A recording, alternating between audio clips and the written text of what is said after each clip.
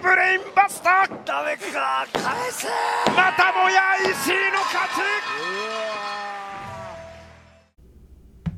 Hello and welcome to the Never Open podcast, the podcast open to everyone, especially Jay White, Switchblade. Yeah, he's back, everyone. Woo! I'm very excited about that. My name's Luke. I'm your host. With me, as always, is Mr. Andy. And today, we're going to be talking about the last two televised shows of the New Japan Road Tour, as well as a brief going over of the last New Japan Fighting Spirit Unleashed American show before it rechanges its name to Lions Break Crown or something like that. And then, of course, we'll also be covering all the little news and tidbits and stuff that we've gotten about the G130. But before all that, let's get all the promotion stuff out of the way. There are ways you can interact with us if you wish to. So you can interact with us over at the Never Open Pod Twitter feed, which is at Never Open Pod, or you can interact with us individually if you wish. I'm at Grumpy2EB, and Mr. Andy is at Drusifer Tweets, and you can also email us if the characters on Twitter aren't enough.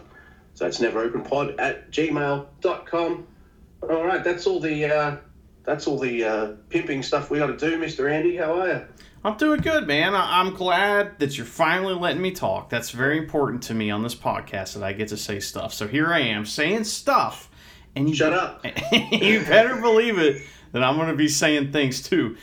Today we got some serious stuff to talk about, and we got some jokey joke stuff to talk about, and we got some really, really fun stuff to talk about too. So it's going to be all over the place and a little different than maybe other episodes in some ways. Yeah. So I want to get to the bulk of the G1 talk, maybe a little later on in the show. But I figure maybe right now at the start, Mr. Andy, is a good time to address, I guess, the most important thing, or the most downer thing that we have to address, because after we do that, everything else from that point forward will be, the good, usual fun stuff that we usually do. So what do you reckon, Andy? Should we talk about it straight away? Yeah, absolutely, man. I'm ready to give my 2 cents. You just let me know when you want to hear it.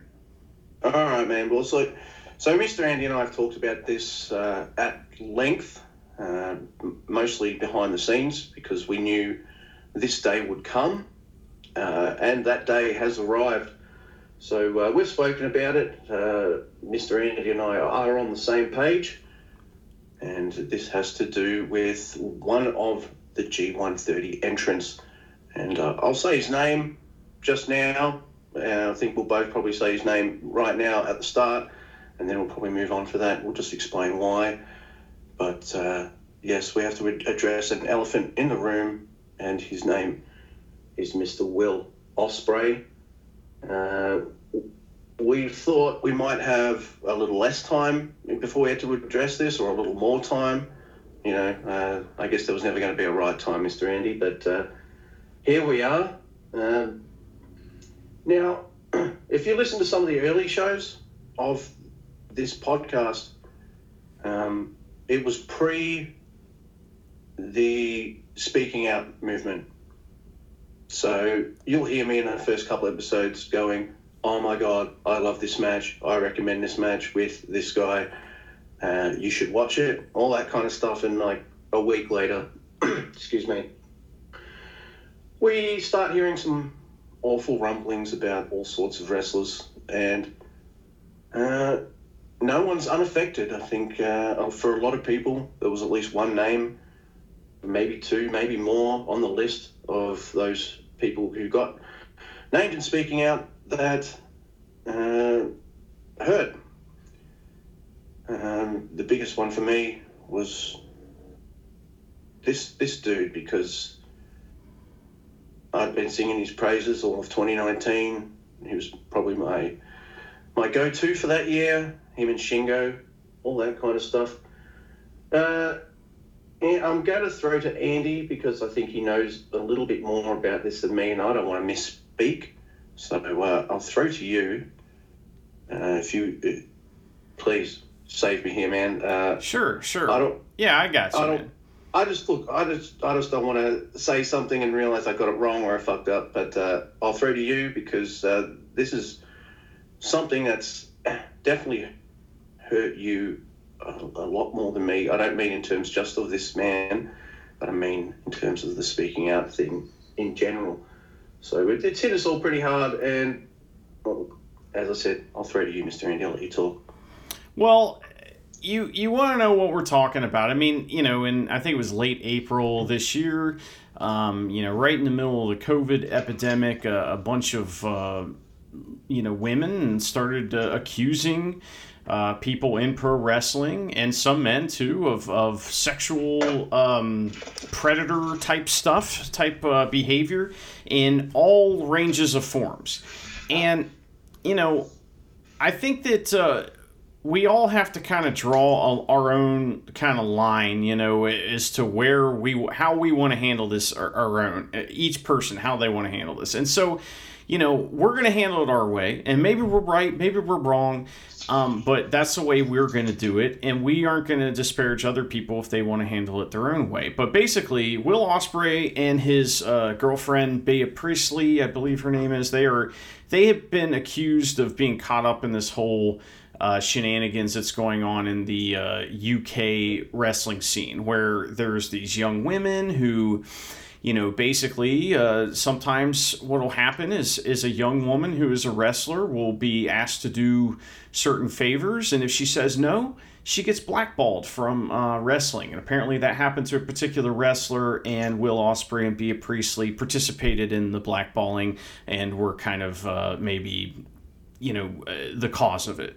And so we don't know if any of this is true. That's the thing, is that, we don't know if any of this is true. I don't know that person. I don't know Will Ospreay. I don't know Bea Priestley. I don't know anyone who's from the UK wrestling scene.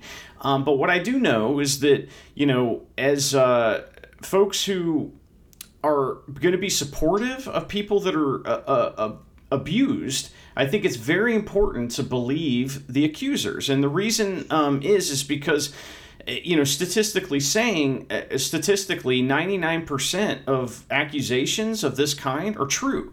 And if you look at that, that is a stat. That is a real stat that's been researched for years and years and years. When a woman says she's been raped by a man, 99% of the time, it's true. And so I'm just kind of throwing that out there. If you're an analytical type, that's one of the reasons that you want to believe an accuser. The other reason is it's the compassionate thing to do.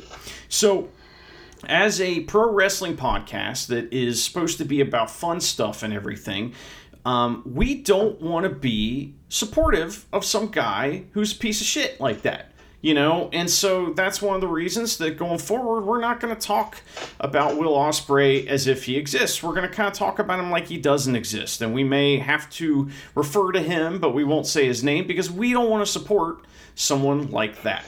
It's a shame.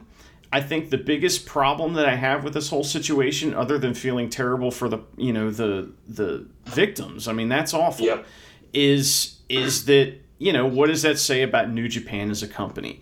Does it say that they ignore stuff like this? Does it say that they don't investigate stuff like this? Is it that they assume that their fans don't know because their fans are mostly Japanese? Is it that? We don't know. The answer is bad either way. However, like I said, we're going to choose to continue to watch New Japan because it's something that we love, and we're not going to let some fucking asshole take that away from us. And that's the way I feel. How do you feel? I'd also say, Mr. Andy, show me a company, any company in the world. It doesn't even have to be wrestling. Show me any company in the world, and I guarantee you there is something about it that is shit. And that doesn't mean you can't enjoy absolutely everything anymore. Because otherwise, if you felt like that, you probably wouldn't be much of a fan of anything or anything like that. Because there's going to be arseholes in every organisation and every group, and no organisation's perfect, and that includes New Japan. There it is. They kept this other big burly man on for a while after he'd had accusations as well, but Eventually, his contract ran out and they didn't renew it. So there's that. I'm not mentioning him by name, but he's big and he's bald. So I think that gives it away good enough that you'll know who I'm talking about. I'm on the same page as you, Mr. Andy. I think it's important for us both to be on the same page for something like this, and we are. There it is. It's devastating. Look, I don't even know if we're going to ignore this person's existence for the rest of his career, or it's just up until you and I think that, all right, maybe he's done enough. I don't know. I don't know, man. It's really hard to gauge these things. So, we'll see what the future holds. But for now, this is how we're going to do it. We're sorry if you're not all right with that. That's fine. It's all well and good. But Mr. Andy and I have to listen to our consciences and address important things as they come up. Look, we want to keep this fun and dumb and silly and informative and all that kind of stuff, but every now and again there's going to be some serious shit we need to address, and this was it. I think I've said everything I've wanted to say. Have you, Mr. Andy? I could talk about this for hours, so I mean, you don't want to let me get going on that, because I mean, I have a lot to say about it. But I would just say this is that, like I said, you should support and believe accusers in situations like this. And he's not the only one in New Japan that has been accused of stuff. So there's current roster members that have some things about them that aren't so great. However, my whole thing is this, like I said, it's just everyone has a line and everyone has to make that decision on how they're going to handle this on their own. So, listener or person listening to this or whatever, I respect your decision. If you want to continue to watch his matches and talk about it, that's fine. That's your decision. This is ours, and this is how we're going to handle it, which should be okay too. Look, and we are actually going to talk about his matches, or matches at least he's involved with, and half of that reason is because most of the people he'll be wrestling against we want to talk about and celebrate, which we will, because they should be. I want to support a guy like Shingo, or Switchblade, of course, or Okada, or Ibushi, or Suzuki, or everyone else in the fucking block, but because they do deserve mention and they do work hard. So we will be covering those matches in a way that means we won't be naming. I think my wife's doing dishes. I said it wouldn't pick up, and she'll be fine, and it does. So there you go. You got a bit of a soundtrack in the background there. So if you can hear all that, I don't know if you can, Mr. Andy, but yeah. That's how we're playing it. It shouldn't affect the show in too much of a way that it will get in the way, because it's usually probably only be one match on a card, and it'll only be like one match every 2 nights. So we'll get into all the G1 stuff later on, yeah, we will, Mr. Andy. But before we even get into maybe news and stuff, and even Kojima tweets and things like that, I'm going to spend a very short amount of time talking about New Japan Pro Wrestling's Fighting Spirit Unleashed. That's the weekly American show. I'm not going to break it down too much. I'll just mention the matches and things like that. So we do start off with ACH and TJP versus Logan Regal and Adrian Quest. It's a solid match, but of course the two vets that we know do win. So ACH does pin Adrian Quest. It's around here. Charity was in the room while I watched this, and she said another thing that I think is right about this show is it doesn't feel like there's any pageantry. The pageantry of wrestling doesn't feel like there's any of that here. Yeah. Just like music hits, go to ring, wrestle, leave. Well, and that's New Japan is all about pageantry. I mean, it's a big, the present. That's what we've talked about ever since that started. Is the presentation fucking sucks, and that's what makes it look like crap, you know? I mean, to me, it makes it hard to enjoy the wrestling when there's no presentation or presentation's shitty. And you know how many shitty wrestlers are on the show? Pretty much none. Yeah. So that says something right there. All right, so second match of the night was Rocky Romero versus Danny Limelight, and this is a fun match with some very good back and forth, but armbar, and Rocky wins. This is where I write down Kozlov is bad on commentary because he keeps trailing off. Oh, no. He kept trailing off big time during this match, and it'd be like, he hit him, and this is going to affect him because, oh, look at that kick. Yeah, some of that shit. And, I don't like him on commentary. I'm sure he's lovely, but no, not for that. All right, so next we got PJ Black and David Finlay versus Tama Tonga and Tonga Loa, the Gorillas of Destiny. It's probably the first time in a very long time, this year at least, that we've seen the GOD wrestle. So that was fun, at least for me. I know Andy's got a different opinion, but I kind of like the two guys, at least Tama Tonga. But ape shit on PJ Black. Ape shit is Tonga Loa's finisher. And on PJ Black, and that's the end of that match. And then we have our main event, which is Kenta versus Jeff Cobb, the winner of which will have the New Japan America US title contract certificate briefcase. So the match will go exactly how you think it will, Mr. Andy. I won't even ask you because you'll just say, let me guess, Kenta cheats? Yes. And at some point, Chase Owens even comes out to help him go to sleep. And, of course, Kenta wins. And also interesting to know that, despite this match, I think they had to do something a bit cheatery with this match because both men are in the G1. But they're in different blocks as well. So, I don't know. There you go. There's your show. And that's when they announced that next week will be the start of this new tour called Crown. I don't know what that means yet. They might mention that on Finish Strong, which is this little YouTube show they do the next day after the show. That probably comes out today. It'll probably come out after we've recorded, Mr. Andy. So, yes, I'm missing the news, as always. But that is your New Japan Pro Wrestling Fighting Spirit Unleashed show. Look, all the wrestling's good.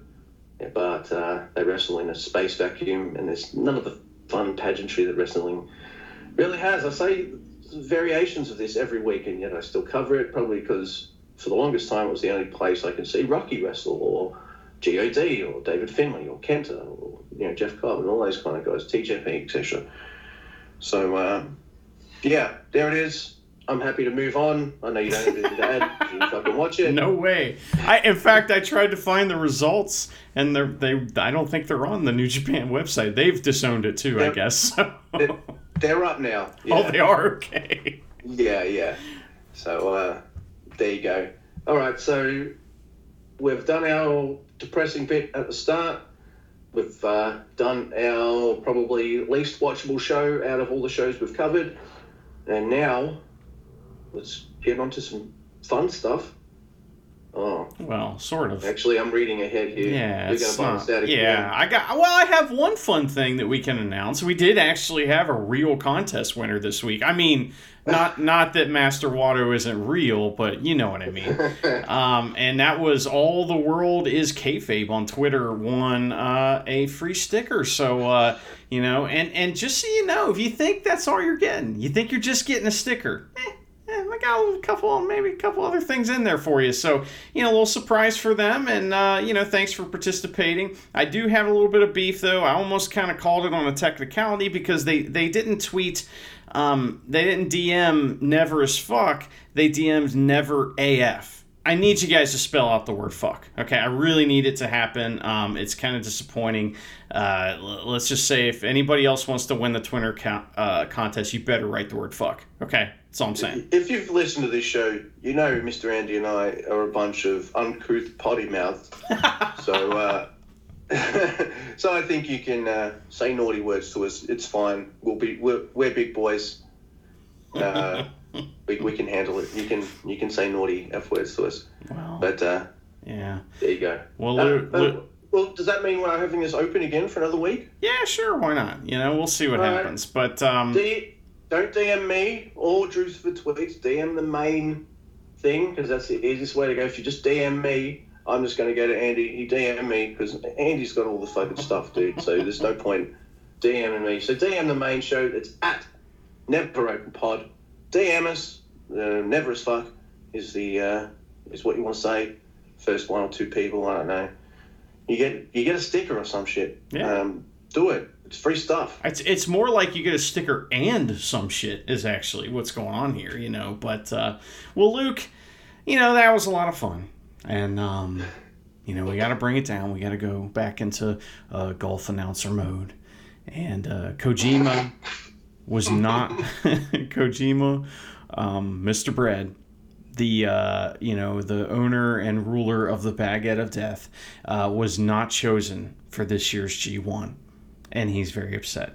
And so he tweeted in English, "Hello everyone, I have not participated in the G1 tournament. Unfortunately, I don't qualify right now. I'll do a lot of workouts, eat a lot of bread, and get up again." Oh.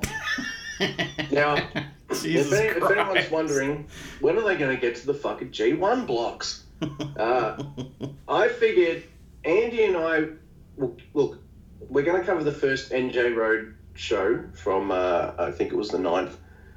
The G1 announcements are announced during that show, but if it's all right with you, Mr. Andy, how about we cover both of the shows first? Yeah. And then we cover the G1, because otherwise, if I stop after, the first couple matches, and then we talk about the blocks, we're going to get distracted for fucking ages, dude. It's true. Yes. And we want to actually give some of these matches their due. So, without further ado, okay, my English, very good. Now, we're just going to jump straight into these New Japan Road shows. And we've got Mr. Bread himself starting us off. Mr. Bread, Satoshi Kojima versus Yota Tsuji. And Kojima seems pretty fucking pissed off here. He's still, I think this is still a line carryover from him losing to El Desperado and not being at Jingo, because he beats the fucking piss out of Yota Tsuji in this match. Really solid though, and yes, of course, Yota Tsuji does get some offense in because it's a young lion match, and they always get their shit in, show what they can do before they get their ass kicked, which is what happens. Baguette of Death, which is a lariat. I call it that because, Mr. Bread. We call it that. We call it that, sorry. All right. You named it, but we're both doing it. I'm supporting you, all right? Yeah, all right. Thanks. And of course, Kojima wins here. I'll have more to say on his situation a little later. But I thought it was a solid opener. You can't go wrong with a dad versus young lion to open us off. What did you think? That match is awesome. I loved it. There is a certain point. If you've not seen a Kojima match, if you're just listening to this and not watching, sometimes he bounces his boobs up, back and forth, right? And he was doing that angrily in this match, which was fucking hilarious. Also, a couple things about Yota Tsuji. One, I like that instead of going with the picture perfect, like Okada style drop kick, shoot a guy in the ropes and then make that perfect form and become level with the floor, he's doing the single leg version, which is like kind of like what Suzuki does. I like that. It suits him better, and he also, of course, went spinning off into space and almost landed in the New Japan LA Dojo ring when he got lariatoed. Oh, it's a fucking brutal Baguette of Death there. Yeah, as I said, Kojima's pissed off. I guess he also knows. I guess he also got the news about the blocks. Mind you, he's probably known for ages that he's not going to be in it. But, who knows? Hey, speaking of pissed off, his next match. Oh my god. Oh my god. So we've got Yuya Uemura, Hiroki Goto. Oh my god. Sorry. Yoshihashi and Tomohiro Ishii versus the traitor, Gabriel Kidd, Sho, King of Pro Wrestling, Toriano, and Kazuchika Okada. I'm sorry, Kidd keeps swapping teams. He is a traitor, you're right. And we'll talk more about him being a traitor tomorrow or on this next show, too. He's a son of a bitch. Yeah, he keeps switching teams again, but he's got some pretty great stiff forearms from him in this one. But for me, this preview match is all about the amazing exchanges between Sho and Ishii. That's the big preview. Ishii looks pissed fucking off. He looks extra salty. He has this whole tour. Maybe it's because he's stuck in the 6-man team for a while, but I don't know. He has to hang out with Yoshihashi and Goto all the time. So we've got, at the end, the match ends with Sho putting an armbar on Yuya Uemura like last time. So a bit of a same ending there, but what we do get different is that awesome kind of preview between Sho and Ishii. I know other people kind of get a chance to shine, but the bulk of this match is just those two men, and I loved every second of it.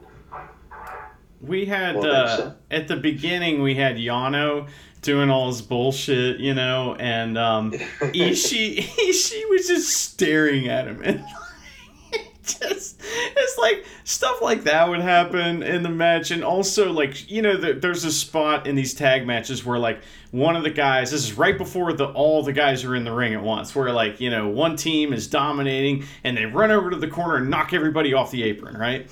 And Sho tried to do that, and Ishii just, he dodged it and then tried to, punch him a bunch of times. And it just, they, stopped for a minute what they were doing so they could stare at each other and yell, and start swinging fists and stuff. And then they got into the shenanigans they were doing. But, I mean, Ishii's face during this shit is just, it's just so funny, man. He's great. Not only that, after the match, everyone's posing around each other going, hey, we're going to have a match. It's going to be fun. Yeah, can't wait. Hey, we're all friends, but, it's going to be a match that we're going to have to fight each other? Yeah, sure. Ishii, though, walks straight up to Sho with the belt, holds it up, and then just mashes it against Sho's face, going, you want some of this, bitch? It's mine. You can't have it. No, the reason, by the way, just to remind everybody, the reason why these guys are all friends is they're all in chaos. So we do at some point soon, hopefully soon, we'll be able to get that next Factions episode out. We'll, explain all this, but they are all in the same group together. And so that's why this is kind of even more funny, because it's just why are you so angry? Why are you being a dick? And we'll find out why. We will. There's an answer to this question. It's great. There is. So I really like that. And now we're going up to another good match, but I'm ready for all these wrestlers to start seeing other people. So we've got Tomoaki Honma, Yuji Nagata, and the Golden Ace, which is Kota Ibushi and Hiroshi Tanahashi, versus Daoki, Minoru Suzuki, and the Dangerous Tekkers, which is Zack Sabre Jr. and Taichi. And yeah, that's my note here. I'm ready for all these guys to wrestle different guys for a while. It is great stuff, but I was hoping for it to be kind of over after Jingu. But whoa, kitty cat. Yeah, she's looking right at me now. There you go. That's Ashley, my cat, everyone. And yeah, but I can see why they are starting different storylines. Does your cat have a chainsaw for one of its legs? No. Oh, maybe one day. Oh yeah, because her name's Ash, right? Yeah, I get you. Or is she trying to catch them all? Which one is it? No, it's the Evil Dead one. That's fine. Pokemon passed me by, man. I don't get it. I'm happy for people who like it, but it's not my thing. I just don't get it. So there is that. But yeah, look, I understand why these people are still wrestling each other. It's because why would you make new storylines when you've got a small tour and you've got the G1 starting, which is going to kick off a whole bunch of feuds and things like that. So yes, we're still getting more of the miscellaneous, we're not in a faction versus Suzuki-gun. It's still a good match. Yeah. And it's another match where Kamagoye in the face and Daoki wins. Sorry, Douki wins. Douki loses again. But there is still a bit of Honma torture in this match, and yeah, I was fine with it. That's mostly tomorrow, the next night, but I'm still happy with it too. So we got some fun stuff between these guys next time, but because after this we have the G1 Climax announcements. But Ibushi, he looked at Dookie and he said, "I choose you," and nailed him right in the face. So there's your Pokemon. The thing is, though, like, yes, there's a size difference and all that kind of stuff between Ibushi and Douki. That's fine, but they're pretty good. Oh yeah, definitely. They're very good together, but you see these two men wrestling each other, and you just know that Bushi's going to kick his fucking ass, and it's exactly what happens. Andy is right. After this is the break, and it's the disinfectant break, and it's during this break where they tell us the blocks, but we're going to save that. Sorry, listeners, because otherwise we're just going to get too distracted to cover all of the matches. So just know this is where the G1's announced. Mind you, like, I covered the last show I watched first, which was the American one. So we're not going 100% in order. So just know, be patient. We're going to get to the G1 stuff. It'll just chill. All right. So next up, we've got another combination that I'll be happy to be over, but however, still a fun match. We've got Sonata, Takagi Shingo, and Tetsuya Naito versus Hijiro Takahashi, Dick Togo, and Evil. And Togo's back. Though he wasn't there for the last few days. As you said, he was working for Taco at Don't Tap Out. Just Tap Out. Whatever. Damn. Disrespectful. My first note for this match was, wow, this was a little hard to focus on since I just found out who's in the G1. Yes. And I kind of want to tweet about all the fun combos and talk about it. So I had to kind of like sit back from Twitter for a bit and go, I need to watch this because I got to cover this for the fucking podcast. So it's really fun stuff. But as you imagine, the only one without anything really important to do at the moment is Dick Togo. So he eats a Destino. So you could actually say that Togo got his ass kicked in this one too. So all of LIJ kind of had a turn at beating the shit out of him. And you can add something in a minute, but I really liked at the end of this one. So usually around the G1 time, none of the members of LIJ get along. They won't do the fist bump because usually they have to wrestle each other and they want to get into opponent mode, you know? So this is probably the first G1, at least since I've started watching, where, so all the LIJ members are in this match. Sonata, Shingo, and Naito are in the G1. Spoiler alert. And rather than go, fuck you, because we're going to fight later, they fist bump. So, they might have lost Evil, but they're united going into the G1. Yes, they know at least two members are going to have to beat the shit out of each other, but they're going into the G1 united, which I think is pretty cool. Yeah, they do that to spite Evil, like they wait till he's watching and then they do that and like look at him while they're doing it. So, I think that's what the reason why they're so like, showing the solidarity right now is because they're waving the flag like, hey, fuck you, Evil, and Dick Togo in your fucking garrote. He tried his best to get that garrote out, but he got like kicked and it went flying just like Gato's brass knuckles, It's like one of my friends always says, he says that like in wrestling, you can only use a weapon once and then it starts flashing red and you have to drop it, like in a video game or whatever.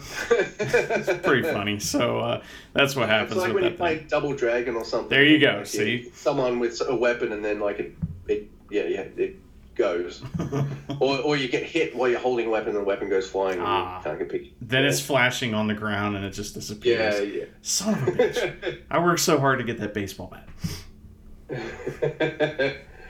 So it's good stuff. Look, but it's easy to figure out who's getting pinned because there's only one man in this match who's not in the G1. So there you go. It has to be Dick Togo. You can use that sort of math for the next night as well because it is what it is. All right, so we've got our first tournament match of the night, which is the Way to the Ass Masters, which is, of course, Master Wato and Ryusuke Taguchi coming out, of course, with Hiroyoshi Tenzan versus don't look at his feet. Gato and Taiji Ishimori. And my God, Gato loves using that belt. You can tell he was pissed off that he didn't get to use those belts during a lumberjack match with belts match, because everyone else went for the fucking handicap match. But he's using these belts in every match now. I do like a spot here where Taguchi gets the upper hand and starts flicking both Ishimori and Gato with a wet towel. Yeah, he like soaks the towel before the match and kind of has it like stashed, and then at a certain point he starts destroying them with it, and they are selling that towel like it was a fucking lead bar. It's awesome. Yes, they are. It's a really fun match, and it's in this match where I think Wato is kind of settling down a bit. He seems less nervous and more ready to go. More ready to take his time and all that kind of stuff. And I think that's probably in part of having someone as experienced and awesome as Taguchi as your tag partner, and then also having someone as experienced as Hiroyoshi Tenzan in your corner. I have to imagine he's not just in his corner to come out, but he's also probably helping him backstage and stuff too, which is still a weird pairing because Wato seems very lucha influenced, and Tenzan is not. But that's fine. I still like it. Yeah, he is definitely not. He's more ground based, that's for sure. Yeah, so definitely putting Master Wato with Taguchi was a good move, but we've got a boner lock at the end. Sorry, bone lock. It's not called the S-Lock anymore, it's the bone lock, right? I guess, I don't know. And because I'm immature, I just put an R on the end of that, boner lock, and Ishimori taps out Wato. So, yeah, I didn't think Gato and Ishimori were going to win the tournament, but I did think they had to win at least one match because you've got the fucking champ in your team. So, there it is. Yeah, and we got to witness the boner lock on the Way to the Ass Masters. So, I mean, that's something you don't see every day right there. Yep, and you never look like a chump losing to the champ. The champ always kind of has to look good, doesn't he? Because he's the fucking champ. Well, and plus, when Ref Chumpy's in there, no one looks like a chump but him. Nobody can out-chump Chumpy. You know what? I'm surprised because the second last match and both nights, Chumpy's refereeing. That's Marty Asami, everyone. I call him Chumpy because he gets chumped out a lot. A lot. Yeah. So it's not because he's a bad ref or he does anything to make the team look like an idiot. It's just like all the wrestlers chump him out big time. So Chumpy is his name. There's a point in this match where like Ishimori's just hugging him and just like, hey, no, stand right here and don't look that way. Hug me. So that Gato can do all kinds of bullshit on the outside. And it's not even like he knocked him down. He's just hugging him. No, yeah. I love you. And we're going to hang out right here.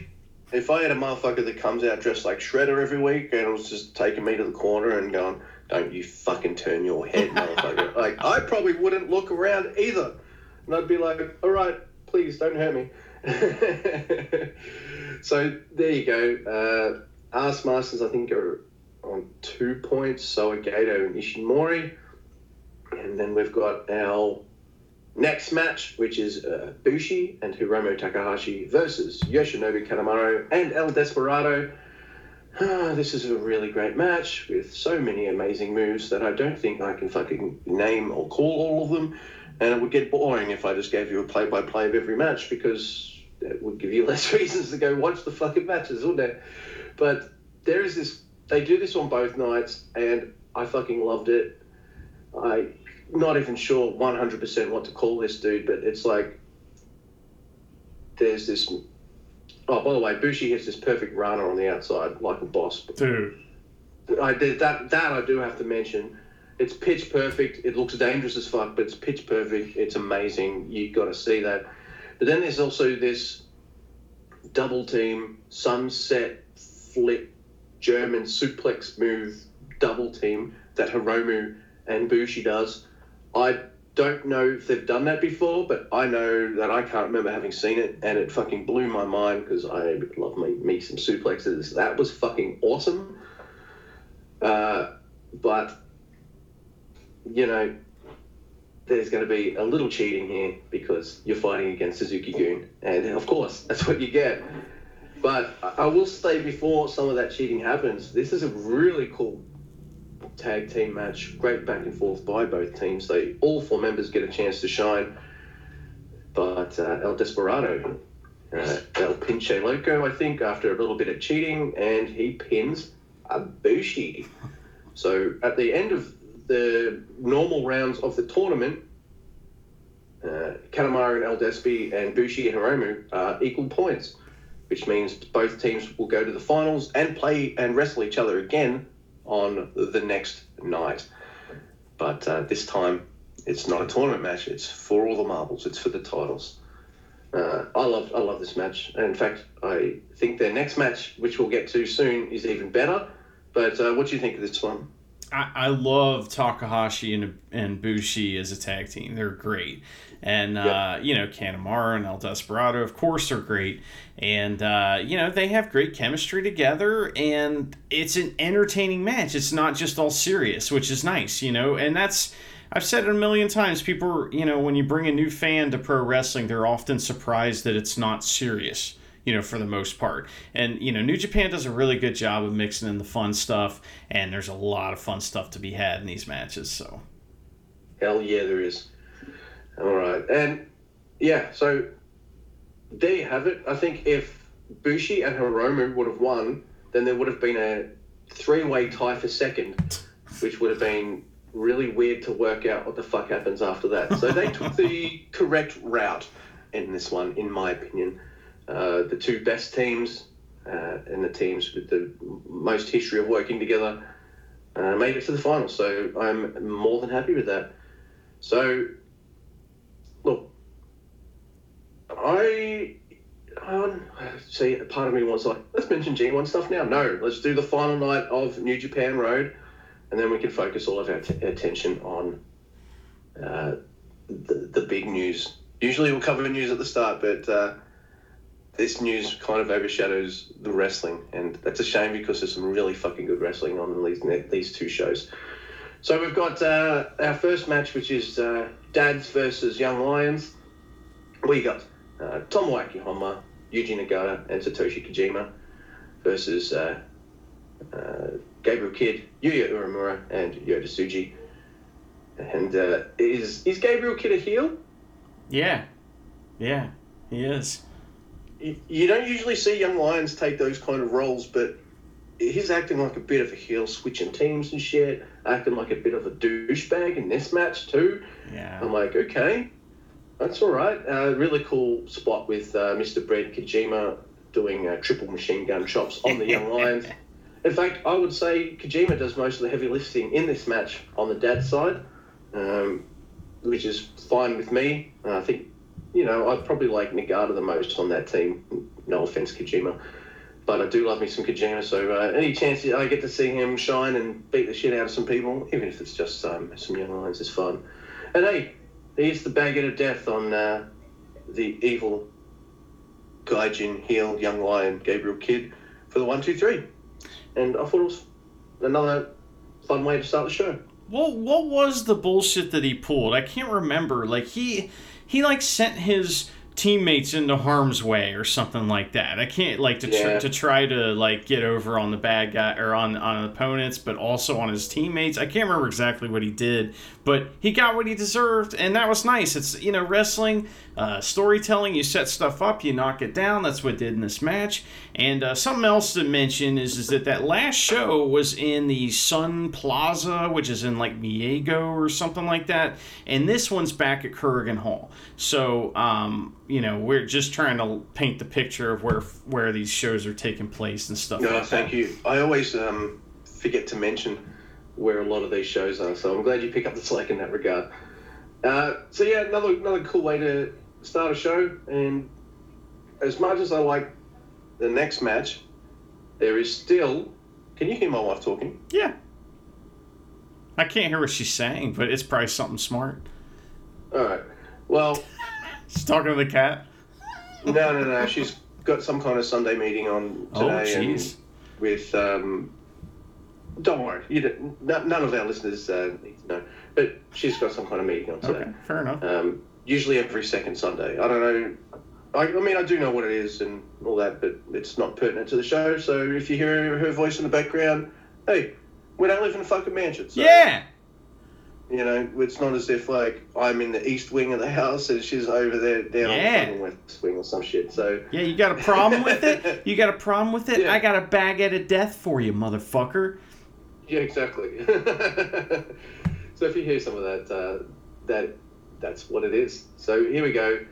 I'm still ready for these guys to wrestle other people, but I still really like this match. It's Way to the Ass Masters, Ryusuke Taguchi and Master Wato with Hiroshi Tenzan coming out with them, with the Golden Ace, Ibushi and Tanahashi, and they're versus Minoru Suzuki, Daoki, and the Dangerous Tekkers, ZSJ and Taichi. And you say it on Twitter just as I'm thinking of it, and it is 100% true.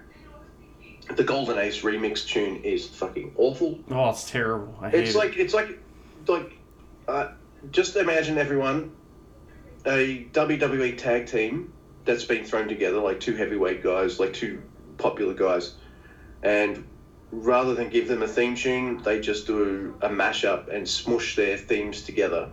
That's pretty much what they've done with Tanahashi and Ibushi's themes, and it's awful. I get what they're going for, but it sucks.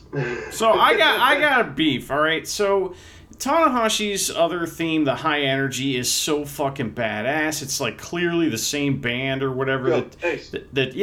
No, not that one. The original, the one that's before that, all right?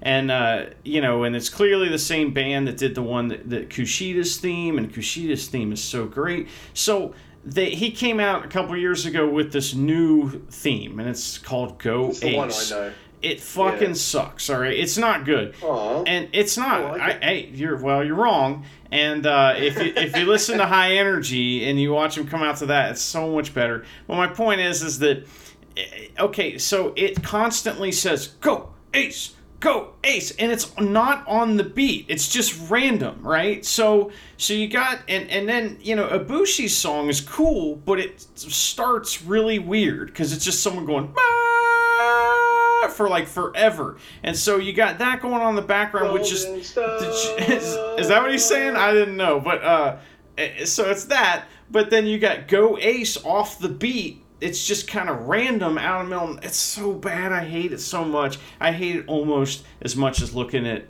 Tenzan's feet. It's still better though than Pimp Juice's theme. I'm just going to throw it out there. All right. So look, as I said in my previous night's notes, I'm ready for to start seeing other people. But still, this is a really good match, and there's a really fucking cool exchange here between Suzuki and Ibushi. And there's a big reason for that. These two motherfuckers are in the same block, which we'll get into later.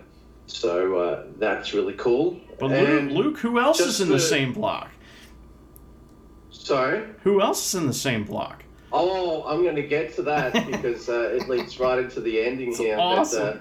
But, look, you've got a really cool match here. They've all these Taguchi Japan versus Suzuki Gun matches. They've all been great, but we've been seeing them wrestle for ages, and so the G1's going to allow for all sorts of different stuff. So be patient, everyone. It's coming. Like the new storylines, new feuds, all that kind of stuff is going to come right out of the G1. So really cool match though. Taichi taps out Taguchi, which I didn't expect because Daoki's in the match. But I guess Suzuki-gun can't lose them all. And at the end of this match, this is something I don't think's happened before. Usually there's only two Suzuki-gun members in a G1, and they're usually on different blocks. This year's different. This year we have 3 members of Suzuki-gun in the G1. 2 of them are in the same block. And those 2 are Minoru Suzuki and Taichi. And these 2 have a few words at the end of the match. So there's a bit of saltiness between them. And look, if you've seen one of the homework matches that we set out, what was the match? Taka Michinoku versus Taichi, right? In the Best of Super Juniors that year, and how they didn't lay hands on each other for like ages. Yeah, Taichi, that's not going to work with Suzuki. Like, he's going to beat the fuck out of you, dude. So just be aware of that, man. It's that same kind of standoff, though. You know, when they were building to that Super Juniors match that you just mentioned, they were doing that same kind of shit when they tagged together, just kind of staring at each other, refusing to tag each other in, and like after the match, just having these weird stare-offs.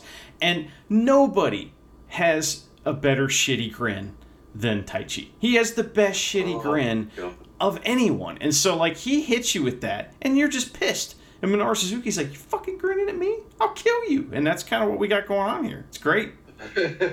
Yes, we do. All right, so now we've got Sanada, Takagi Shingo, and Tetsuya Naito again versus Pimp Juice, that's Yujiro Takahashi, Dick Togo, and Evil. Now, Sanada, Shingo, Naito, Yujiro, and Evil, they're all in the G1. So, guess who's losing this match? Yeah, it's Dick Togo. So that's my note here. Togo has to lose because everyone else is in the G1. But I like that Evil and Dick Togo trying to put a magic killer on Sanada. Yeah. And the magic killer is the tag team finishing move that Evil and Sanada would use on other people. But, you know, Sanada gets out of that. There's a triple beat down on Togo. And sure enough, yeah, Skull End by the Cold Skull. And once again, LIJ is united here. So, you know, bit samey from the night before, but you know, still kind of solid fun, and it is still satisfying to see Togo get his comeuppance. So definitely, yeah. That is what it is. What I love about Naito, and you know, and some of the LIJ guys are like this, but mostly him, is that he's a heel at heart, so he knows when you're going to cheat. He's not going to fall for that shit. You know what I mean? Like, they did this deal where, you know, they shoot Naito into the ropes, and he's, like, backing up into the ropes, and he knows that he's about to get blasted. So they have to try to cheat twice to catch him, because he knows all the tricks, right? I love that little tiny bit of psychology whenever, like, guys turn face, but they still have that heel at heart, and they know about cheating. It's awesome. I love it. Yeah. Yep. So it's cool stuff, and it's in this disinfectant break that they announce the cards for the G1 Climax 30, and this is my note under that. I want someone who's never won a G1 to win this year. Yeah. So I don't want Okada, Ibushi, Naito, or Tanahashi to win, because all those men have won in recent years, and I'm ready for someone a little different. There you go. That's just how I feel. But we'll get into the G1, all that kind of stuff in not very long now. We've got 2 more matches, everyone. Hold on to your hat, because I really like both of these. We've got a 6-man, never open title match. It is Yoshihashi, Tomohiro Ishii, and Hiroki Goto versus the Kapow man himself, Toru Yano, Sho, and Kazuchika Okada. And yay! It's Sho and Ishii to start. This is a fucking cool match. Most of my notes have to do with these 2 men, because it was never as fuck. It's like Ishii kicks the shit out of Sho in this match, and in my opinion, these 2 steal the show, and they've had a whole little mini feud going on in this kind of chaos versus chaos thing going. So it's awesome. There's a really cool cross-arm pile driver by Sho on Ishii. Awesome deadlift German suplex on Ishii as well. But of course, you know, Sho does beat the shit out of him. I know I'm not including everything. Like, of course, there's a couple of turnbuckles without covers, because Yano being Yano, all that kind of stuff. I thought it would be a really lame butterfly-like ending. I did predict the finish for this match, because I messaged you, Andy, and I said Sho's getting pinned here, because Yoshihashi, Ishii, Goto, Yano, and Okada are all in the G1. Mm-hmm. And that is exactly what happens. Brainbuster by Ishii onto Sho. But coolest thing about it is Sho gave Ishii everything he had. And Ishii respects the shit out of that. So Ishii holds his hand out for a handshake, pulls Sho to his feet, and, nods his head. That's about as good as you get from Ishii. And, Chaos will make up and hug, and all's right with the world. I thought it was a really good fun match. I know I pretty much focused on just Ishii and Sho because they're my boys, really. What about you, Andy? What did you think of this one? Well, on a positive note, Yano's being awesome. King of Pro Wrestling, Toru Yano, of course, is being awesome. He tries to go toe-to-toe with Ishii, too, with the elbows, and that was a lot of fun. There were some cool tag team matches, involving Yoshihashi and Goto.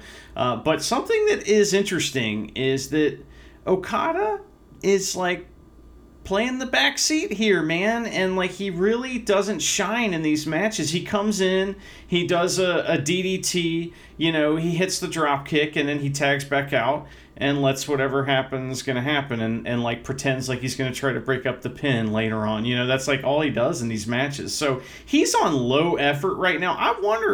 It makes me wonder if he's been hurt or something, because it's just, I don't know. Or saving him for the G1 or something like that. Could be that. It might just be a thing who needs to shine the least in this match? Well, it's probably Okada, because everyone knows how fucking awesome he is.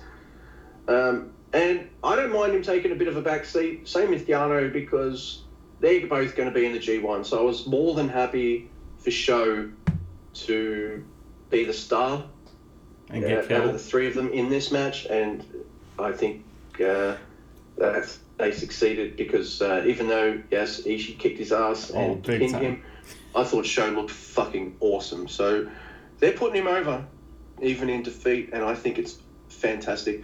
And this is going to be the last we see of him for about a month too. So, boo, but also, okay, that's fine. Well, that's not necessarily true. I don't think that all the juniors are just going to go away for this whole tournament. I think that we're still going to have, lower card stuff going on with these tag matches, but maybe not. I don't know. I mean, sometimes those guys are around, sometimes they're not. It just depends. But we'll see what happens. I'm very interested to see what the G1 cards look like, meaning the whole card. What are we going to see on each match, each night? Well, from what I've seen, their plan is to open the show with a Young Lion match, and then following that, it's just straight up 5 tournament matches. Really? Okay. All right. Every night. 5? Because usually what ends up happening is then they break it down and it's just 2 on some nights, and and stuff like that. Because I guess if it's an A block night, then the first half of the show will be B block tag preview matches. They've already said that they're not doing that this year. So right. So we'll see what happens. But we aren't through this. Let's get through this so we can talk about G1. All right. So we got our main event, which is the same as the previous main event, but even better. We got Bushi versus Hiromu Takahashi versus Yoshinobu Kanemaru and El Desperado. I think this match is even better than their first one. And I thought it was so fucking great. There's also even more great double team moves by LIJ. Look, I know there's 2 tag teams in this. Yes, Kanemaru and El Desperado do some really good tag team shit. But Bushi and Hiromu do some innovative looking shit that I either haven't seen before or I haven't seen much of. And it's very dynamic and kick-ass. They do that Sunset Slip German move as well. But, some cheating abound, and 2 Pinche Lucos, that's El Desperado's move, the fucking crazy, on Hiromu, and El Despi wins. Suzuki-gun have won. Apparently, Bushi and Hiromu Takahashi have never been Super Junior Tag Team Champs. So maybe that's part of the story that we're going to get going forward, that fact that they've never been Super Junior Tag Team Champs. So I would love to see them with some gold down the line. and I don't mind if I know they've had two matches in a row on 2 shows, but I love these 4 men's chemistry, and of course El Desperado looks badass in his black and gold mask. It's a fucking cool match, and yeah, I expected LIJ to win this one, but I was wrong. It is probably the most dangerous Super Junior tag team and the most prolific Super Junior tag team of the last few years. They've got the second longest reign in the Super Junior tag team history books. So, Kanemaru and El Despi are your Super Junior tag champs. Not only that, but think about this, Mr. Andy. How much gold now does Suzuki-gun have? All of it. Almost. They have Suzuki. Minoru Suzuki has the Never title, so he's the Never King. We've got the Dangerous Tekkers with the heavyweight tag team titles, and we've now got El Despi and Kanemaru with the Super Junior tag titles. There's a lot of members in Suzuki-gun with gold, and wow, that's pretty awesome. You usually don't see a heel group with that much gold, so they've got a lot of comeuppance coming their way in the future, which is always what you want, because as much as I like Suzuki-gun, there's only so much assholeness you can take before you think to yourself, yeah, I think it's time they get a beating and get their comeuppance. And I think New Japan is always pretty good at doing that. I love this match. What about you? Yeah, it's awesome. I mean, this is, a great match to cap off the night. I had this weird thing that happens to me. So you got to wake up at the butt crack of dawn to watch these. And, usually by the main event, I'm starting to almost fall asleep because I'm I'd been up for a few hours and the caffeine is just not quite working because I'm just sitting down and I'm used to getting up and going in the morning. So, sometimes during these main events, I'm a little woozy. And, this one woke me up, though, man. I was paying attention to this one. I love, Hiromu, started the match by trying the apron power bomb. He just, jumps out of the ring, fucking maniac. There's all kinds of cool shit in this match. And, I love watching Hiromu wrestle, just period. He goes, balls to the wall, always. And, one of his signature moves is a fucking missile dropkick to the floor. Where he just lands right on his ass, on the floor. It's insane. And so, him... This is where Hiromu tries for that power bomb to the outside straight away, doesn't he? Yeah, that's what I said, yeah.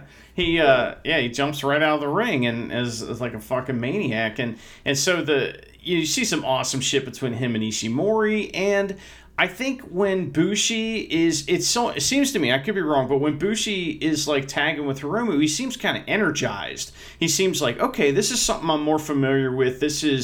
I get to wrestle pretty much exclusively lucha. And so because of that, he kind of steps it up a little bit in these matches. And so I thought he looked better than he ever has. Yeah. Bushi he's perfect in his role, which is usually the third guy in a 6-man tag or as a tag team wrestler in a junior tag team. I don't know. You could probably tell me. He probably has had the Super Junior title before, the main one. I love how you call it the Super Junior title. It's called the the IWGP Junior Heavyweight title, and then there's also the Best of the Super Juniors tournaments. It's confusing. It's confusing. Yeah, but I don't know, man. I really like him. I like him. I guess the more I see of him, he doesn't. It's weird. He comes out with all these masks. He always looks fashionable and showy, but I usually remember all the other members of LIJ before him, which is a bit of a shame. But well, he's kind of he's on the lowest rung, of LIJ guys. But LIJ guys are main event dudes except for him. And he definitely has held the junior championship more than once. Yeah. So, I mean, when he first came in, he feuded with Kushida over it for quite some time, if I remember correctly, and traded the title with him. All right. Well, that's pretty cool. And, look, you need someone in your group that's pinnable. Yeah. is what it is. So there you go. There's both the nights of the final nights of the New Japan road shows, and look, let's get down to it, Mr. Andy. I'm really excited. I Yeah. hope you are too. I was watching these announcements with bated breath. They have a weird order in how they told you who was in each block. They broke it up a little bit, and it seemed a little random. But look, I'm not going to do it like that. I'm pretty sure I've written down who's in which block in the order in which they were announced. But if you like, I will go for. I'll just read out the names for A block first, if that's all right with you. Yeah, let's hear them. And, like, just so folks know, we're not going to run down every single card and who's going to face who when. And I don't, we've said it before, but we don't recommend you look at that. Just watch the shows, and enjoy it and keep up with it as it happens, because you'll enjoy it much better that way. If you look ahead and you really analyze it and stuff, you may be able to figure out who is in the finals and stuff, and that's no fun. Yeah. All the cards are out for the entire G1, so you can totally look at the card for the last night. And if you've got a pretty good analytical brain and all that kind of stuff, you might be able to piece together, oh, this is probably what they're going to lead up to. So you can do that. I know people who have and do, and awesome, because they love New Japan and they want to really get into the nitty-gritty of it. That's awesome. I don't want to do that. I kind of just like to go, take the matches as they come and just be surprised. So Yeah, that's honestly, how you and I are going to do it. I don't pay that much attention to the points until late in the tournament. Like that last week, that's when I'm paying attention to every single match as far as who's got what, because it really doesn't matter until then. And that's we'll talk about that, why it's fun to have a round robin tournament. But go ahead, man. Let's hear this A block stuff here. So I usually call A block the ace block. Cool. In fact, I've got the ace block written down now. Well, guess what? Tanahashi, for the first time in a very long time, he's not in A block. Yeah. So there's something new for you right there. So all of our entrants for the A block are as follows. We have Kota Ibushi, Kazuchika Okada, Tomohiro Ishii, Takagi Shingo, Yujiro Takahashi, Taichi, Minoru Suzuki, Jeff Cobb, Switchblade Jay White, and that dude. Okay. So that means, and for folks that are listening that don't know how a round robin tournament works, basically what it means is that everyone in that block will wrestle each other once. And so that means that Shingo will wrestle Ishii, and Shingo will wrestle Okada, and Shingo will wrestle Jay White, and Shingo will wrestle that guy, and Shingo is going to wrestle all of them, and I'm so happy about it. I can't wait to watch it. I don't give a fuck about anything else. I just want to watch Shingo matches. All right, so we're watching these announcements, and they're getting charities in the room with me. We're watching these announcements, and it's getting towards the last few, and I'm just like, by this point, they've already named some at least one or two wrestlers from out of the country as being in this, but they save Jay White's name. He's the last man out of both blocks mentioned. I jump out of my fucking seat and I'm like, yes! I think Ashley jumped off the couch and left the room for a little bit because I was just like, oh my God! And I frightened the cat. But I was excited for most of the international people that they announced. So we've got so many good wrestlers. They're 10-man blocks, aren't they? Yes, they always are. I looked that up, and they always are. Yeah. So so we've got 10-man blocks in this one. All right, I'll talk more about what I think of A block in a tick, but let's get down to who's in B block. And the first person mentioned in B block, and it took me by fucking surprise, was Hiroshi Tanahashi. What? So B block. Yeah. B block. Bo, Hiroshi base. Tanahashi. Yes, what? I said Bo, base, because that's B block. Hiroki Goto, King of Pro Wrestling Toru Yano, Yoshihashi, Sonata, Tetsuya Naito, Evil, Zack Sabre Jr., Juice Robinson and Kenta. So I really like both blocks. Actually, it's cool stuff. I think maybe A block is a little. There's always one block that feels a little bit more stacked than the other, and I think it's definitely the A block this year. But that's all right. I still think B block's really strong. Well, B block seems to be about Naito, because he has to face like all of his foes basically. So, that's exciting because he's had a long history against Tanahashi. Obviously, Evil is a big foe of his, and he has a rematch against Kenta. And last time Kenta fucking made him bleed a bucket. It was awesome. That match is that was the last great match before COVID. It was fantastic. But well, how do you want to handle this, Luke? Do you want to just talk about some of the matches you're looking forward to? Do you want to talk about I have a quick metaphor I just want to run out real quick. Is that the NFL season just started in America, okay? And, people, whether you like football or not, it does one thing right.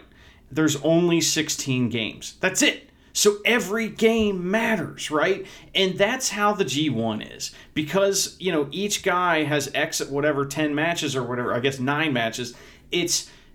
every single one matters, and I know I said earlier I don't really pay attention to the whatever points that much at the end, but I mean, if Kenta beats Naito, I'm fucking paying attention, you know what I mean? And it's like all these matches mean so much. And how do the points work, Luke? All right, so 2 points for a win, and that win can obviously be by pinfall, submission, or count out, etc. And 0 points for a loss. Each match has a time limit of 30 minutes. So if it is a 30-minute draw, each competitor gets 1 point each. So there will be a total of 20 points up for grabs for every wrestler because they've all got to wrestle. Is the total 20? I think so, yeah. Yeah. Or 18? I don't know. I think it's 18. Yeah, something like that. 2, 4, 6, 8, 20. Yeah. So there's a lot of points up for grabs. The two members of each block with the highest points will meet each other in a final. So the winner of A block will face the winner of B block, and the winner of that match will be your G1 winner. And if you win the G1, that means you have a contract to be in the main event at Wrestle Kingdom. So there is that. Now, if you win the G1, but there was maybe 1 or 2 wrestlers that defeated you along the way, those wrestlers can and usually do challenge you for your briefcase rights. So just because you won the G1 doesn't mean you're out of the woods yet. Now you've got to defend that until you make it all the way to Wrestle Kingdom. Now, apart from Moxley, because he's stuck in America and obviously he's busy being the AEW World Heavyweight Champion at the moment. So the United States Champion isn't in this, but we always have the Heavyweight Champion, the IWGP Heavyweight Champion in this. In this case, it's Naito, and also the Intercontinental Champion is also Naito. So we've got the double champ in this. We've got the Never Champ in this. We've got the Heavyweight Tag Champs in this, and we've got the 6-man Never Champs as well. But those won't be too important. It'll be mostly about the singles titles. So if someone manages to beat Minoru Suzuki during the course of the G1, that will more than likely set up a never open weight title match. Same thing, if Naito gets pinned at any point during the G1, there's a strong chance that that person who did pin him will have a legit shot at facing the champ earlier than Wrestle Kingdom.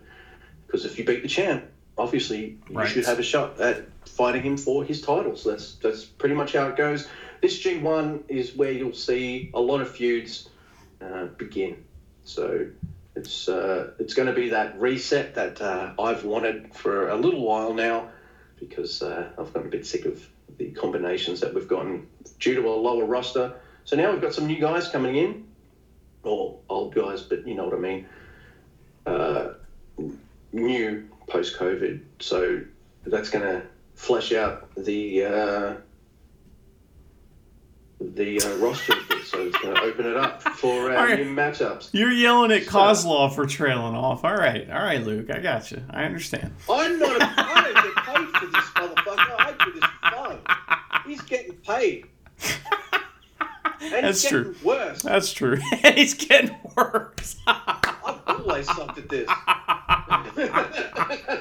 Well, that's not true. But, I just like I said, the round robin tournament's a really great format. And, and you are right. I looked at all the match cards, and you're right. It's a Young Lion match to start, and then 5 matches every night. That is not how it always was. In fact, I've been going back and watching a bunch of matches from the 2016 G1, and sometimes there's 2 matches on a night, and sometimes there's no commentary at all, which is actually really fun. And, and it was, back then it was a different setup as far as if you wanted to watch it. You couldn't watch a lot of it live. You had to just check it later, and it would be just one game. G1's gotten too big now. You can't do it like that. In fact, for the first few years I started watching, that was... I remember having English commentary. This is 2017, so it's the G1 27. I remember English commentary for the first 2 nights, and then all Japanese commentary until the last 2 nights. So the first 2 nights and the last 2 nights have English commentary. And then the next year and the year after, so the G1 28, G1 29, was all English commentary for all the shows. I'm not sure how they're doing it this year. I'm pretty sure... I heard that Kevin Kelly wants to do it the same style as he did in Jingu, and I think Jingu was the test. So hopefully it succeeded and we're getting that. But also they haven't quite, until last year, they hadn't quite given the same respect to the Best of Super Juniors. And it wasn't until the 2019 one where we got English commentary for every show. Otherwise it was Japanese commentary for some of the shows, or you don't even see some of the shows live. They just release the matches. And I think it's been a good thing that the English commentary or New Japan have become more popular over the last few years, that they can do more commentary, more shows. There's more demand for all these shows to be shown live than there has been in previous years. So I see it as a good thing, Mr. Andy. Yeah, definitely. Well, like I was saying, some of those older shows, there's one camera shot. That's it, which is really fun, actually. And it'll get wider when they go to the outside and then focus on the ring when they come in. But it's just one hard cam shot. So it's totally different. But yeah, I mean, the production value's obviously stepped up because they've realized that there's money to be made here in America. And it makes me happy because I like it. Now, I have made a decision, I think. I think I'm drawing a line in the sand here, Luke. I love the content that I hear from the the English commentary team. I love the knowledge that I get from it. I don't like the actual commentary. I love Kevin Kelly, what he tells me. I don't like his voice at all. And when he goes, Destino, I love that. That's fucking garbage. I hate it. It makes me think that sometimes it'll be Destino. Yeah, it makes me think. Rainmaker. No. All right. It makes me think that the Destino is a joke because he's doing the joke thing. It's a jokey joke. I don't like that. I'd much rather hear the Japanese commentary. So my point is, I think that's what I'm going to watch. Even if there's an English option, I think I'm just going to watch the Japanese commentary because I prefer it. If there's an English option, I'm probably going to watch that because I don't mind Kevin Kelly's voice. I like it. And I like the knowledge bombs that Mr. Chris Charlton drops, which is good for me. For you, maybe it's not as useful because you've been watching a lot longer. I just said it is. So, it is. It's the knowledge.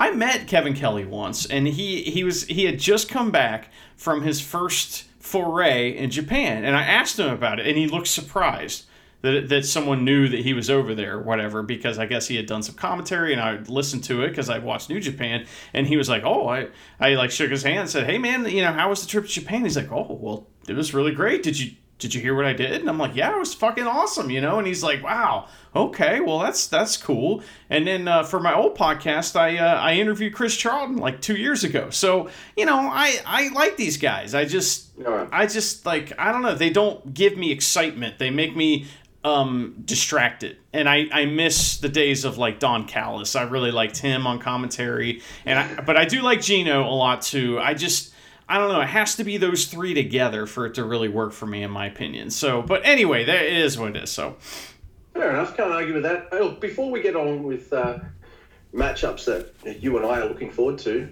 I just want to talk about the elephant in the room, and it's not that elephant; it's the other elephant. And it's like Yujiro Takahashi's in the G1, which is fucking bullshit because he is a fucking Dowkey level fucking loser, and I don't like it. I don't think he deserves to be in the fucking G1. I don't think he's done anything to deserve being in the G1 this year. And I think some of the dads who got overlooked have done more in terms of win-losses this year and cool shit than fucking he has. Like Yuji Nagata. Yes, I know. He said he's retired from G1s, but awesome year. Satoshi Kojima has been stepping up and being awesome. There's all sorts of things. You probably could have got another guy from overseas since you bring in overseas guys. Yeah. Like even Tama, I would have accepted maybe even more, or even Farley. Yes, I'm disappointed that those guys aren't in it sure. Because whether you like Farley or not, I do. I think he's a pretty good big man. He's a threat in G1s. He's won some pretty big matches. I know he had that year where he did the cheeky thing and all that, but that was so fun. But that's fine. Look, I don't like it. The choice of, I'm sorry if you're a Yujiro Takahashi fan, I'm not. I think I gave him a chance to kind of step up and show me what he had with this feud he had with Okada, and I think he fucking stank. He did. He fucked us both over. We both were like, oh no, he'll step up, and then he shit the bed. He shit the bed, Luke. Yep. You know who didn't shit the bed? And I can't believe I'm going to say this, but Yoshihashi. He could have dropped the ball and been spectacularly bad, but I think he's been consistently solid and he's won a title. So I see it. I know people will argue, oh, Yoshihashi, but he's a champ now. He's never been a champ before, and he's been winning some matches and shit. So I see that. I look at B Block and I'm like, Tana, yes. Goto, I know you don't like him, but yes. Toriano, yes. Sonata, Naito, Evil, Zack Sabre Jr., Kenta, yes. Juice, yes. I like him in the G1. I think he's pretty solid. He's not going to win, but he might do a couple spoilers here and there. But I know you're not a huge Juice guy, but I like the big love. But you look at that block and you think the one name that sticks out is Yoshihashi, but it does not stick out anywhere near as much as Yujiro. And he's not even the fucking person in the A block I'm the most annoyed at for being in it. Of course, it's that dude. But he's got a problem. Here's his problem, okay? Is if he's not getting... There's only one match I want Pimpy to win. The rest, I just want to see him get his ass kicked. Well, there's only one. There's one thing that he's missing, and that's that he's not entertaining. Is if he, Yano is limited at what he can do wrestling, so he has this other part of him that he brings out to make sure that he's entertaining. There's lots of guys like that. I mean, I'm going to recommend a match today that's got one of the most limited wrestlers ever, and he has this fantastic performance in this match, barely doing anything. And it's because he's figured out how to be entertaining. And Yujiro, without Peter with him, is not entertaining, and that's a problem. Yeah. And look, I look at B Block, and I see Yoshihashi's name, and I'm like, who could he possibly get wins over? And I'm like, oh yeah, he could probably beat Juice. Oh yeah, maybe Toriano, that could go either way. So there's at least one or two matches where I could see Yoshihashi getting the victory, right? I look at Yujiro Takahashi, and then I look at Ibushi, Okada, Ishii, Shingo, Taichi, Suzuki, Cobb, Switchblade, that dude. And I don't see Yujiro being a threat to anyone else. That's on true. A-Block. Very good point. Zero. But somebody's got to lose, Luke. Somebody's got to lose. So Yeah, but you know he's going to get at least a minimum of 4 points, maybe 6. we'll see. He may lose them all and then quit and go cry in a corner somewhere and just curse the name of Luke. He may do that. I don't know. Yeah, so there is no G1 that has a complete perfect lineup. There's always going to be 1 or 2 guys you look at and you're like, oh, really? They made it? And that's fine. But I think the lineup for this G1 is pretty fucking awesome and special because, A, I didn't know if we were going to get a G1 or not, and B, we got fucking Switchblade, Kenta, and Juice back. And I think that's really cool. Why do you like Switchblade? Yeah. Sorry? I was going to change the subject and try to, talk about Switchblade a little bit. Why do you like him so much? But finish your thought. All right. Oh, fuck that. Let's go straight to Switchblade. I love Blade Runner, the movie. So it started for me that shallowly. He comes out from his excursion. I wasn't even aware as a young lion because he'd left before, I started. Now I've gone back and watched older matches and seen him surrounding the ring as a young lion. But why I love him is he had a shaky start. So his first major match was a title match at Wrestle Kingdom versus Tanahashi. And he looked a bit nervous and all that kind of stuff. But once he got over that nervousness, he's done nothing but be totally kick-ass and impressive. And I don't just mean in terms of his jerk-ass heel role, which he has down on a fucking T. He's got the psychology perfect. He does all these little things that I really appreciate. Like there's sometimes he'll have someone in a move like he wants to do a dragon suplex or something like that, but he can't, and he's only got one arm hooked, and he can't get the other arm hooked.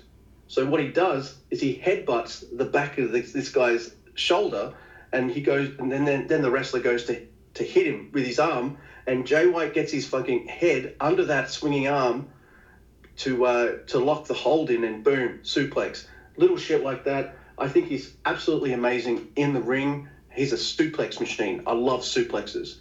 And he does heaps of suplexes. Sleeper suplex, half and half suplex, German suplex. He does a lot of them. I think he's one of the best wrestlers at psychology in wrestling, period. Yeah. And that's one of the things is that, he does the little things so much and so well that you don't even notice them. You just know what he's trying to convey, and 27, dude. It's 27. So, the fact that he's with Gato, that helps too, because, he doesn't, if he wasn't with Gato and he was on his own, he may be tempted to kind of be a little more of a good guy wrestler. And what I mean is that he may do a lot more moves and be a little more, dramatic in that fashion. And he can't do that because he's like the Triple H of New Japan, but he's awesome. And I know that'd get me heat because I don't like Triple H, but I don't. But I really like Switchblade, and I can't wait to see him against all these guys. I mean, it's going to be fantastic. You think he has any respect for Ishii? You think Ishii's going to take that sitting down? My God, it's going to be fucking awesome, Speaking of which, last year's G1, Switchblade lost to every member of Chaos. Yikes. He's got beef now, huh? Yeah, so he lost to Ishii in last year's G1. Not only that, he lost to Minoru Suzuki 2 years ago. Wow. Well, Suzuki wasn't in last year's G1. I remembered that. I was like, oh, fuck, Suzuki was a Switchblade. This would be cool. And Suzuki just fucking out-healed him and beat the shit out of him. So I'm looking forward to that rematch. Look, Switchblade, man, he feels like a veteran at 27, even though he has only been wrestling for 5 or 6 years. It's absolutely insane. This guy's got a brain for wrestling. He's got a wrestling brain. I just think he's incredible. And every time New Japan have given him something to do, he's stepped up and impressed. And as far as I'm concerned, I think he's fucking awesome. So There you go. You're going to hear more Switchblade love as we go along. So, of course, we're going to get some matches I'm really looking forward to. So, Shingo has never, in a one-on-one match, wrestled Switchblade. So I'm like, oh my God, that's going to be awesome. Switchblade versus Taichi? I'm like, oh, okay, that's going to be maybe the heel versus heel match to watch in that block because, apart from maybe Suzuki Switchblade himself, because I think Taichi and Switchblade are going to have a more of a fun style heel match, whereas with Suzuki involved, Muda Grandpa is just going to fuck shit up. So, yeah, lots of things to be excited about with A block. I see probably the highest point getters are probably going to be Ibushi, Okada, and Switchblade himself. I'm going to say it, A block winner, Switchblade. I haven't looked at the card. I haven't every card for every show. So, anyone who's mathed it out is probably going to be like, yeah, you're wrong. But I reckon he does well in G1. And he does a little better each time. So, it's his third G1 in a row. Maybe it's his time to at least win a block. Did he win a block? Oh, yeah, I think he might have too. He might have been in the finals and lost to Dino or something like that. I can't remember the ins and outs of every G1. It's complicated, man. It's complicated. But let's get on to B block, dude. Well, do I get to choose who's going to win A block or no? No, fuck you. Sorry, man. I do jump the gun sometimes. I just get excited. I'm so super fucking... Sometimes you've accused me of being like downplaying shit. Now I'm just like, oh my God, it's G1 time, fuck. Yes, man. What are maybe some of the things you're looking forward to with A block? And yeah, who's your blind pick to win A block? Well, my blind pick to win A block is not a blind one at all. In fact, it's a tried and true story. This is the rehabilitation of Kazuchika Okada, and he's going to win this block the last second, and then he's going to win the G1, and he's going to go to Wrestle Kingdom. I'm sorry, buddy, but that's what I think is going to happen. Just my opinion, I think that he may even beat Naito, who would be the B block winner, and then go on to lose to him hopefully at Wrestle Kingdom. But if all that happens, he'll probably win. But that's kind of my prediction there, and I've already talked about all the matches I'm looking forward to. So what's going on with B block? Okay, so I'm looking forward to seeing this version of Evil wrestle look, I'm definitely interested to see Evil Sonata. That's going to be a fucking banger. I can't wait for that because, two best friends now, bitter enemies. So I'm really looking forward to how that story plays out. It's going to be interesting to see Evil versus Kenta. It's going to be interesting to see how outsiders from Bullet Club who've now come back are going to react to Evil. I'm hoping it's favorably because I think he fits right in. That's going to be really cool. There's probably going to be some really nice heel stuff with Evil, Kenta, and ZSJ going on. I'm looking going by the people in the block. I know Yano versus Sonata is always a really good time. Sonata seems to always go with it, and they seem to always have a really entertaining, fun matches together. It's going to be a good time. It's hard for me to pick who's... Maybe Naito. Look, I can hardly say I think Switchblade's going to win A block, and then my first hope is like, I think Evil's going to win B block. You're not going to have a fucking Bullet Club final. I know you're not. So I'm going for maybe the B block winner is either going to be Naito or Tanahashi. Okay. Yeah. Well, what about yourself? That's a great point, that you make that, it's Evil kind of almost in a lot of ways the first time that we get to see this new character in this position. And I just love Naito, man. So I can't wait to see Naito wrestle all his friends, and wrestle Evil again and all that, and wrestle Kenta again. That block is all about Naito. That's all I'm going to care about for the most part is what's going on with Naito. I know. can I just mention, sorry to interrupt you, Andy, there's going to be one matchup that I'm going to be interested to see the rematch for, because the first time I saw it in the New Japan Cup, it was a fucking thrashing, and that's Evil versus Yoshihashi.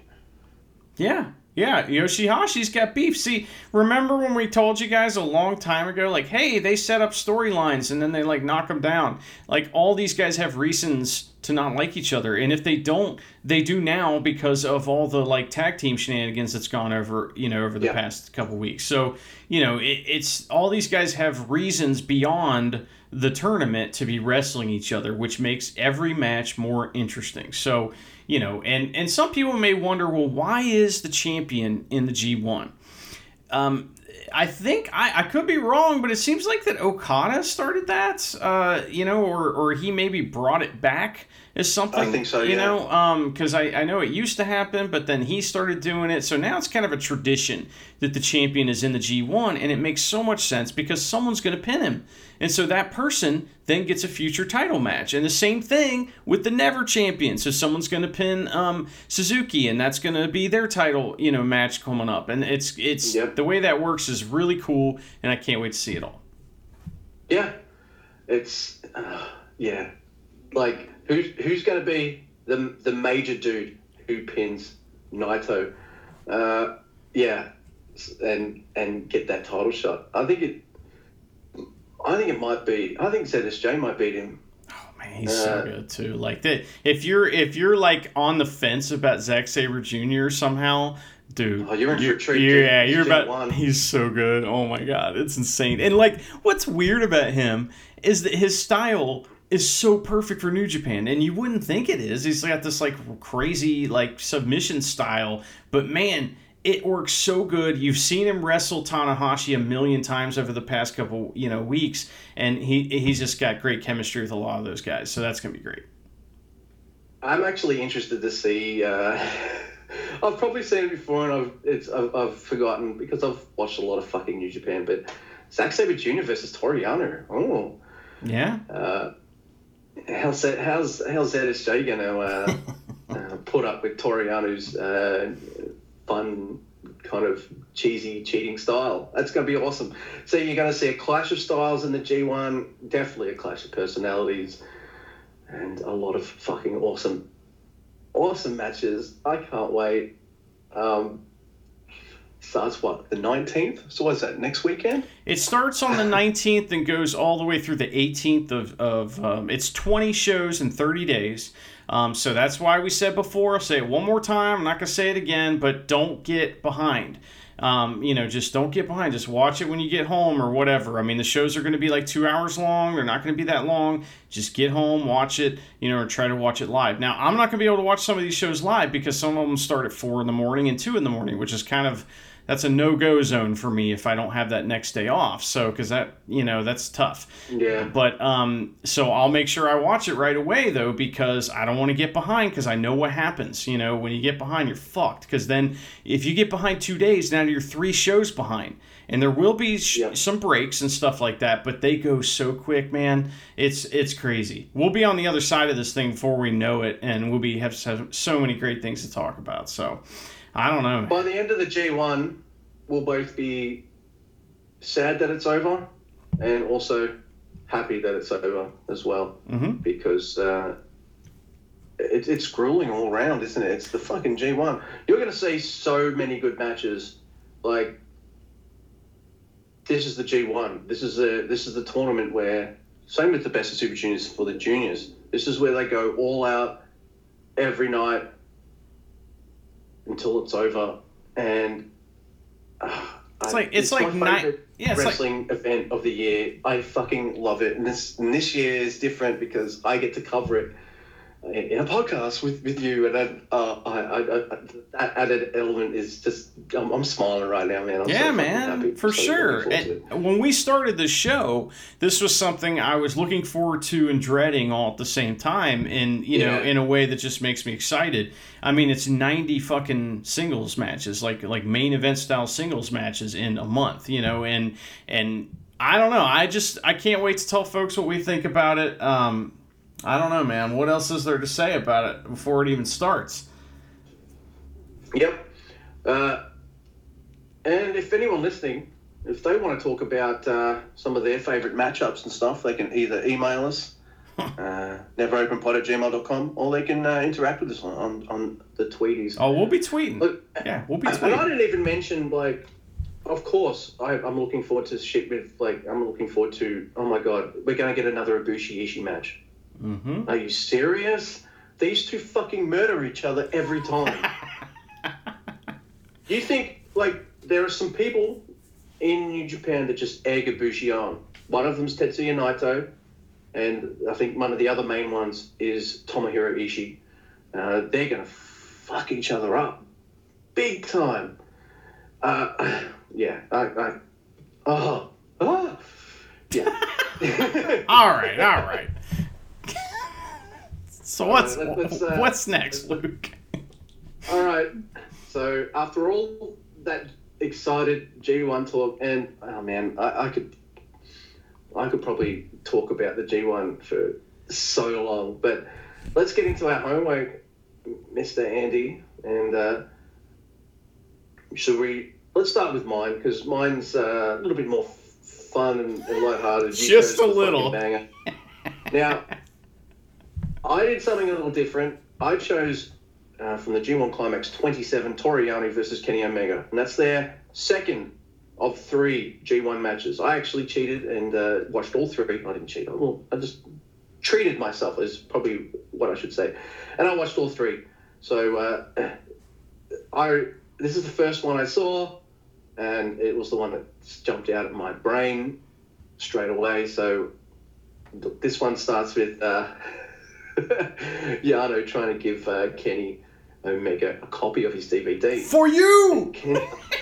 Yeah. He makes Red Shoes give it to him because he won't take it from Yano. He's like, no, you give him. And Red Shoes is like enforcing as a rule that he has to take this DVD.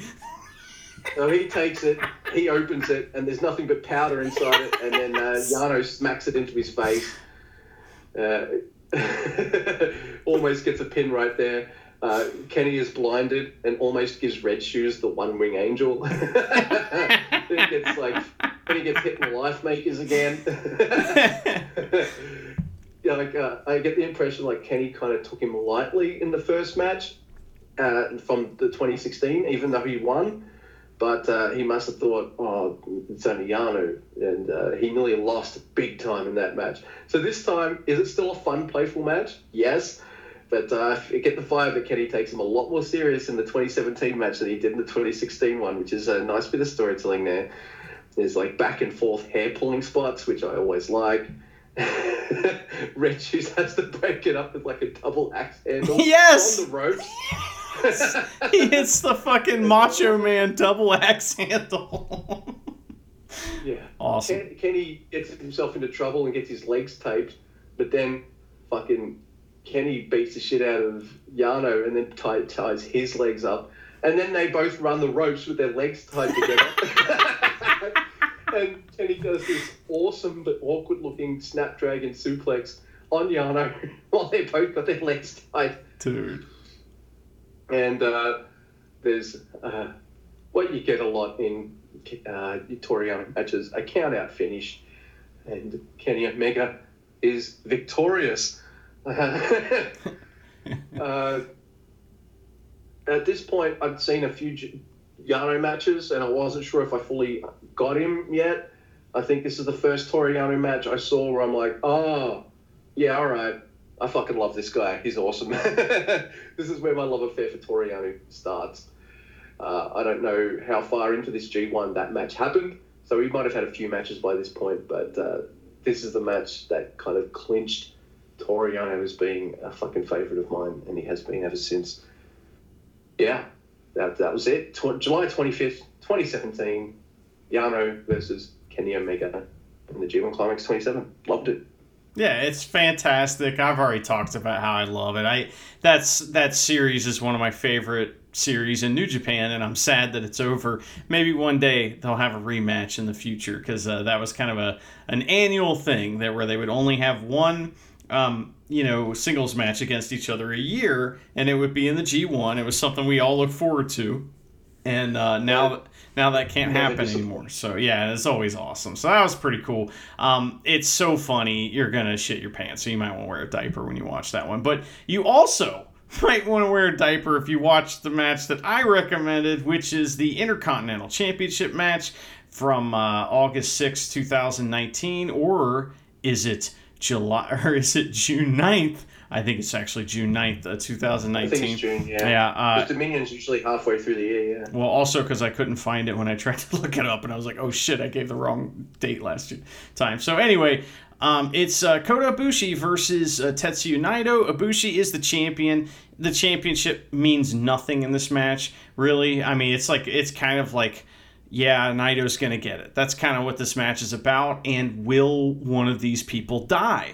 So when I watched this match again, and I've seen it several times, I was blown away by how amazing it is. It's incredible, and one of the things that's so great about it is that Naito is 100% heel, and heel Naito is the best thing ever. He's spitting on everybody. Crowd boos the shit out of him, yeah. Oh yeah, he's spitting on everybody. He gets like he almost gets counted out on like a rope break, but he's stuck. Oh, I can't get unlocked from this hold, so I'll just have to like that shit. Shit out of that too, yeah. And there's just there's like 6 or 7 spots that are just complete insane neck trauma. We get a reversed tornado DDT that's insane, and it's all on Ibushi except for this kind of like crazy like Tombstone Island driver thing that Ibushi hits on Naito, where you can see his head just crushed underneath it. It's insane. I don't know how they're not dead.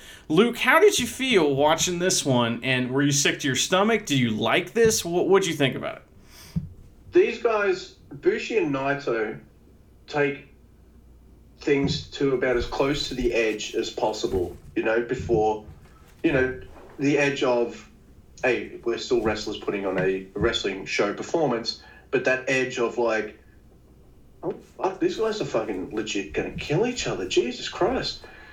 Like, you see some of these, there's this one move that Naito does to Ibushi on the ring apron, and the side of Ibushi's head connects, and it looks fucking nasty as hell.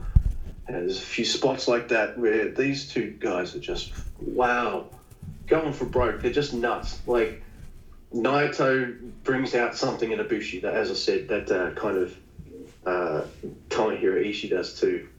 They, in a different style. Like, Ibushi won't wrestle the same style match against Naito than he does against Ishii.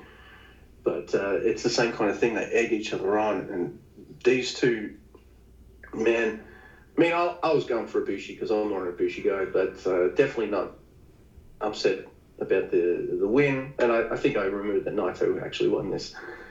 But, yeah, this match is fucking nuts. Hold the back of your neck the entire time because you're just going to be like, ow, ow, ow.